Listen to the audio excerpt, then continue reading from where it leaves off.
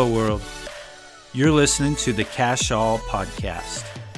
Technology integrates with every aspect of our lives. Computing, entertainment, gaming, education, and much more.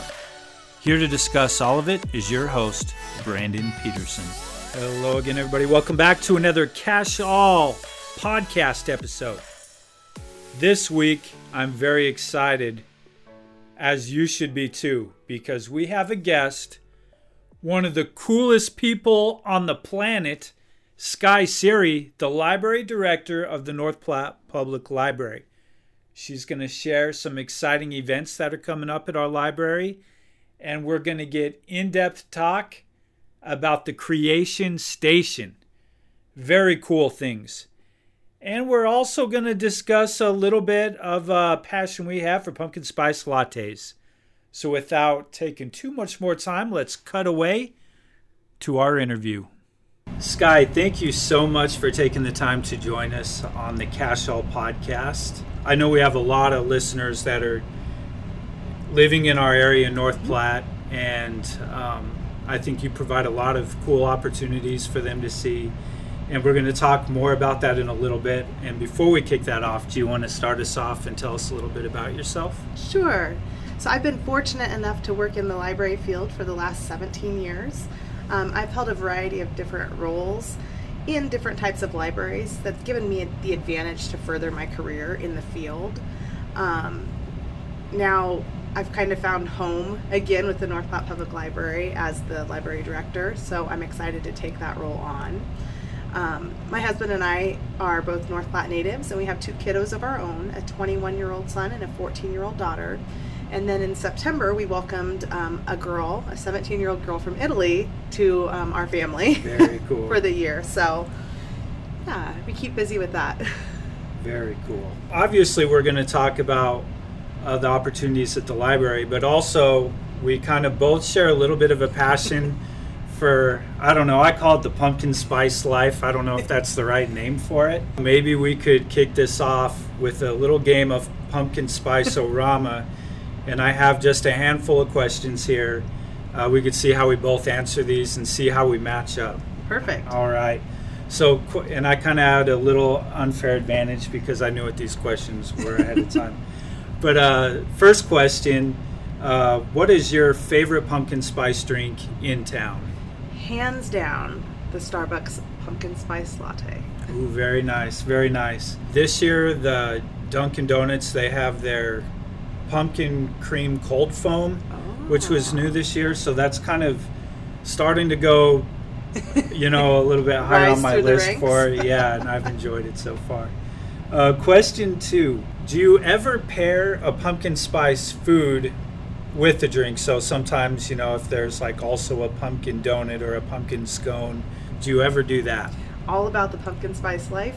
Yes. All right. Pumpkin scone from Starbucks again. That is very good. I will usually try to alter mine a little bit, so I might go pumpkin spice beverage, and then if there's like an apple flavored, then I kind of go with the apple. Yeah. Question 3, are you a opening day purchaser? And do you ever try to get it early, if so? I have always tried to get an early PSL. I chat them up, and it never happens.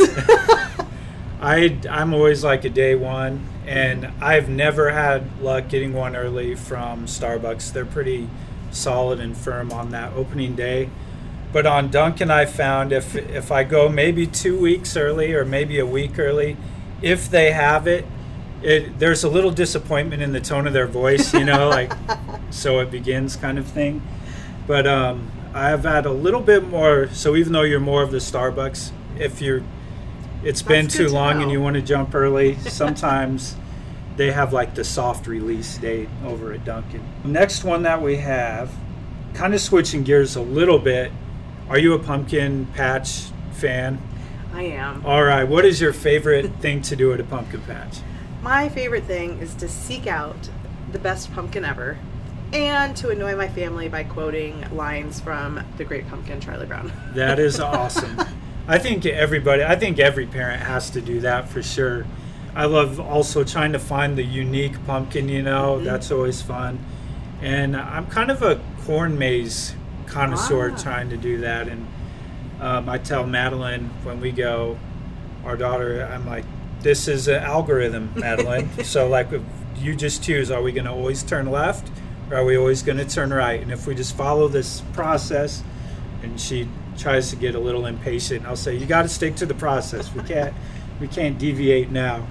Oh, funny. Last question on here, where you're an early adopter of pumpkin spice latte into the season like myself, once it gets to the Christmassy time, when that starts releasing early, do you go pumpkin spice as long as possible, or do you then move on to the Christmas drinks early? Well, I have a little hack in which I enjoy pumpkin spice all year round with my cold brew coffees. I order, once they open ordering for the pumpkin spice protein drinks, I order at least 5 cases a week through the season, stock up, and then I am set for probably till June. That might be life-changing for our listeners here. And I'm glad I was sitting down when I heard that news, because that's pretty exciting. I try to go like a little bit back and forth. I've had the Starbucks Christmas drink just this last Saturday, I think it was. But then yesterday I had a pumpkin spice drink for that. So I kind of go back and forth. And Danny Whitney, who teaches here at the high school, he used to be real anti all of this, and just he would get mad at me or frustrated where I would be getting kind of excited about Christmas time. And then I told him, if you don't think about it as just jumping to Christmas early, just think of this as one season, and it begins like basically when school starts, in the fall. And then we kind of have our pumpkin spice time, and then Thanksgiving, and it's just all one season. So if you ever see like a conversation between us on Twitter, or even we'll kind of jokingly do this in our text messages, we'll do #1season. And so that's a kind of an inside joke that I did hear that Mariah Carey made her Christmas debut on the announcements. Oh, very nice, very nice. Yeah, she did. Actually, and that was my fault too. I texted Mr. Pack that in the morning and asked if we could, and everybody was giving him a hard time. And finally he said, this was Peterson. I had nothing to do with this. It was pretty funny. So I could talk about pumpkin spice lattes pretty much. I could do maybe a whole season of podcasts of this, but I know I would definitely be starting to lose out on some of our listeners.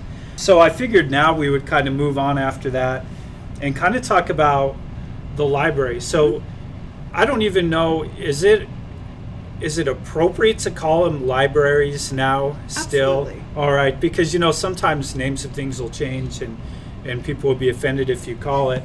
And so when I think of libraries, I think of like back when we were kids, whether it be at the public library or my school library, and it was like the teacher would give us a stern warning, like in and out, no talking, do not be even thinking about chewing gum in there and being disruptions, and then come back to the class. As time has kind of gone, I've seen this kind of exciting evolution of how this has changed to where it's kind of, to me, it seems like it's more of like a facilitation of all types of learning. Mm-hmm. Would you agree with that? Absolutely, absolutely. Libraries, they have to change in order to meet the needs of their community, or they just aren't relevant anymore.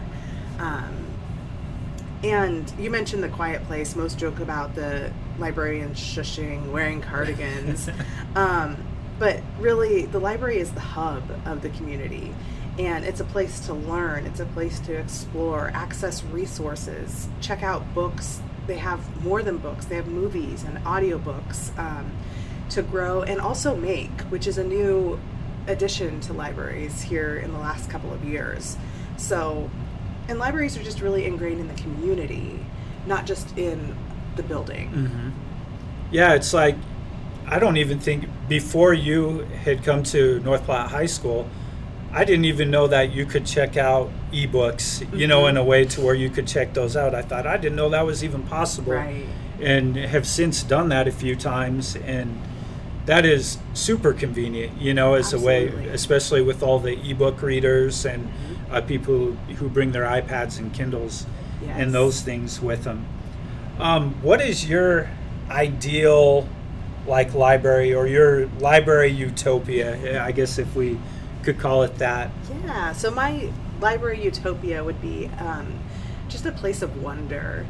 It's somewhere where it's really busy, and there's always just this hub of activity going on. There's programming, there's meetings, it's studying, the making, and it's getting out into the community. So it's not just coming to the library, but it's the library getting out there and doing things to be recognized, to help not only support literacy in our community, but to support the creative side and the innovation that people have as well, what they can bring to their community. It sounds like you're well on your way to this, as I've been seeing and hearing all these great things in the news here in North Platte about our public library and these awesome things coming together, and that there's this creation station. And me coming from a technology background, and we talk about 3D printing and designs and just all these ways that technology can be integrated into our lives to serve purposes, but also for creativity and to make amazing things. I was wondering if you would be able to share with our listeners what these opportunities are at our library's Creation Station. Yeah, so our Creation Station is a place to make. We have a variety of equipment that includes the 3D printers, laser cutters, a laminator, 2 different kinds of heat presses, a vinyl plotter, embroidery machine, button makers, and coil bookbinders.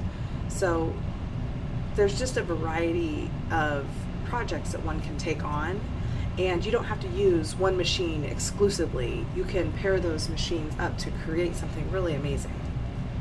That does sound pretty amazing. So many resources available like that.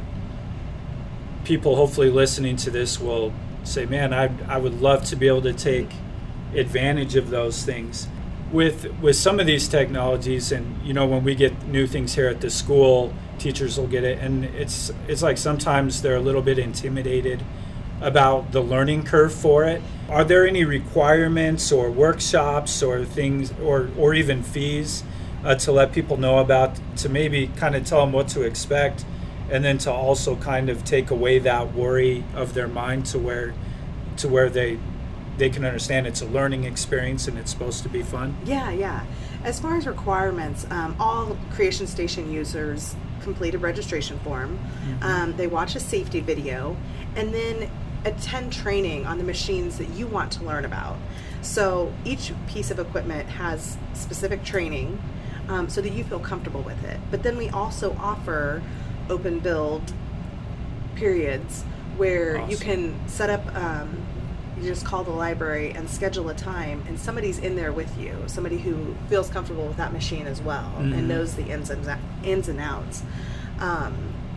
And we've had people bring in their own material to use, which you always have to check with the Creation Station staff to make sure that it will work on that equipment. Sure. But we also have the materials available, and then the costs are minimal. It's just to simply recover so that we can repurchase mm-hmm. what's been used. And we also gladly take donations because we want to keep this Creation Station going. So it's really a simple process, and it's for kids and adults. We do have age limits on certain things, so mm-hmm. sometimes kids need to use the machines with an adult present. Right. But really, we encourage all ages to get in there and just explore, see what we have. That sounds so incredibly cool. Hopefully, because I've been talking about this, especially this week, to my students, and hopefully we have some that take advantage of this and, just see these cool things that are in our community. Right. And we also have workshops. So one of the things that we do as a Creation Station team is we think of different workshops that we can have for people to where we have the pre-made materials that we made on all in our Creation Station, and then our participants can put them together. So there are small fees for those workshops. Like we have a laser cutting ornament workshop coming up. So wow. Yeah, the ornaments are really, really cool. and they were all made on the laser cutter, and you get to decorate them, put them together, and then you have those for the rest of your life. Yeah, that does sound pretty cool. And I do love Christmas decorations, as mentioned earlier. Anything else exciting coming up at the library? Like I said, we have our workshops, but a lot of changes are on the horizon. So we're always thinking of new things to bring in. We're happy to talk about programs that we can host, or ways to get people in, or even just to get out in the community. So I would look for those changes either on our website, through the newspaper, on our Facebook page. I was just going to ask, because I know that there's the webpage and I visited that, so residents here can check that out and stay current with all of those things. What are the hours of the library? So library hours, we just recently expanded our hours. Thanks to COVID, we had to scale back, but we are now Monday through Thursday, 9 a.m. to 7:30 p.m. On Fridays, we're 9 a.m. to 6 p.m. And then we're open Saturdays from 9 to 2. So that's been really busy. We've seen a lot of traffic, and people are glad to be able to get in on a Saturday. This was amazing information, and thank you again so much for all of this, these great opportunities, for this news to share with people in our community. Hopefully this helps to get the word out, so people out there, you can come and check out everything going on at the library here in North Platte. Hopefully, if anyone out there, as mentioned before, if you're interested in donating anything to this as well, to help with that, because it's for a very worthy cause. Anything where people can have their minds stimulated and they're able to create things is an awesome thing to do and to support. And our community is so lucky to have you here, and I'm excited to see how this continues to build. Thanks so much for having me. This is really great. Thank you so much for listening. Be sure to subscribe and leave a review if you like what you heard. For other content, you can follow me on Twitter @CodePeterson.